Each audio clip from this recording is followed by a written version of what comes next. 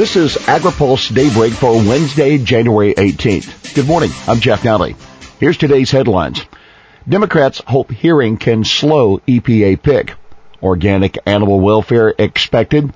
And Stabenow airs frustration with delay in USDA nominee. Senate Democrats will be going after Scott Pruitt's record as Oklahoma Attorney General as they try to use his confirmation hearing today to derail his nomination to run the EPA. Pruitt has strong support from farm groups, and there are no signs so far that any Republicans will desert Pruitt. He could get a few votes from Democrats as well. Democrats intend to highlight what they consider Pruitt's poor record on environmental regulation and his skepticism on climate change. It is important for his entire record to be made public, and I believe that will help members who may be undecided. That according to a Democratic member of the Environment and Public Works Committee, Ed Markey of Massachusetts. Committee Chairman John Barrasso of Wyoming told Agri-Pulse he expects to have bipartisan support for Pruitt. Organic animal care rule is due from USDA. USDA is expected to release a final rule today, setting new animal care standards for livestock and poultry. The proposed rule was strongly contested by organic egg producers because it would prevent them from using covered porches to provide the birds the required outdoor access. Under the proposed rule, hens would have to be allowed out on the ground. Wait continues for Ag Secretary. President-elect Donald Trump's inauguration is just 2 days away. There's still no word on a nomination for Agriculture Secretary. The delay apparently is having an effect across the transition.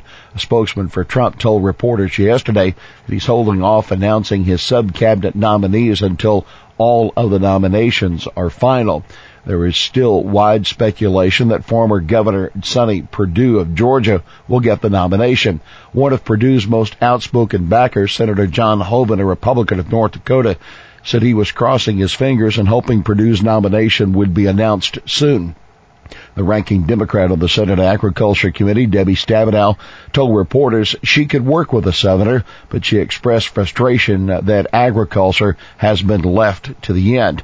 The bigger concern to me is that this is the last department to have a nominee, and yet it's such a critical part of the economy, she said. A candidate that Latino groups have been promoting, a former California Lieutenant Governor Abel Maldonado, apparently is in Washington this week based on post on his Twitter account. What a beautiful, elegant hotel, one tweet said about the Trump International Hotel. House Ag loses staff director. Scott Graves is stepping down as majority staff director for the House Agriculture Committee. There is no word yet on where he's going. Graves became staff director when Conaway took over as chairman in the last Congress. He was previously chief of staff for Conaway's personal office.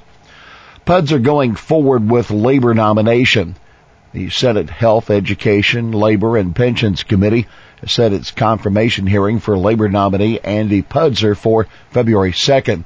CNN reported Monday that Pudzer was having second thoughts about going through the confirmation process, but he responded on Twitter that he was, quote, looking forward to the hearing, and yesterday the hearing was officially scheduled. In announcing the hearing, committee chairman Lamar Alexander said that Pudzer understands how excessive regulation can destroy jobs and make it harder for family incomes to rise. I look forward to hearing from him about how we can work together to create an environment to help create jobs for more Americans. Virginia beef headlines inauguration luncheon. Trump's inauguration luncheon at the U.S. Capitol will feature grilled Angus beef from a small Lynchburg, Virginia meat processor called Seven Hills Foods. The beef is sourced from local farmers and cooperatives. The meal also will include Maine lobster and Gulf shrimp.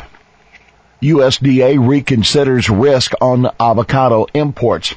U.S. Department of Agriculture's Animal and Plant Health Inspection Service has reassessed the potential risk of importing Hass avocados.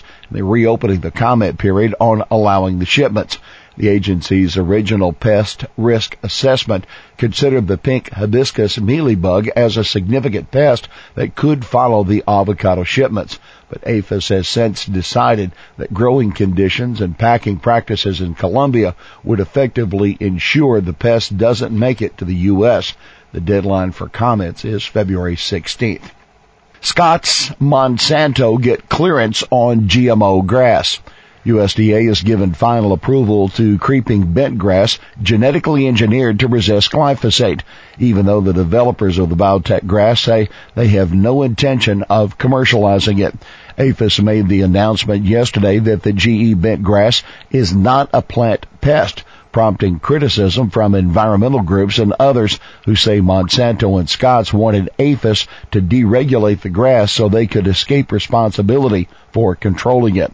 The Center for Biological Diversity said it would be exploring its legal options. The grass escaped from test plots in Oregon in 2003 and has since spread to Idaho. Jerry Erstrom, chairman of the Malheur County, Oregon Weed Board, called the USDA decision a slap in the face to family farmers. Scotts, however, has said it will continue to help farmers control the weed.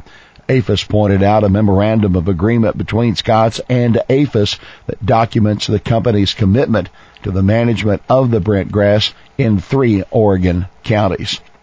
USDA staff chief joins Russell Group. Carla Thiemann, a former Senate Agriculture Committee aide who became chief of staff at USDA in 2015, is joining the Russell Group lobbying firm. Thiemann served under 3 Democratic chairs of the Agriculture Committee, Tom Harkin, Blanche Lincoln, and Debbie Stabenow, before going to work at USDA in 2014 as Chief of Staff to then Deputy Secretary Krista Harden. Here's today's She Said It. I've worked with Southerners on the committee all the time. That's Senate Agriculture Committee ranking Democrat Debbie Stabenow on whether she was concerned about a Southerner running the USDA.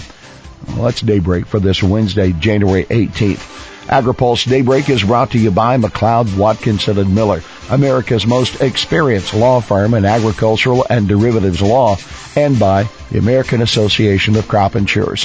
For the latest news out of Washington, D.C., visit agripulse.com. For Agri-Pulse Daybreak, I'm Jeff Nalley.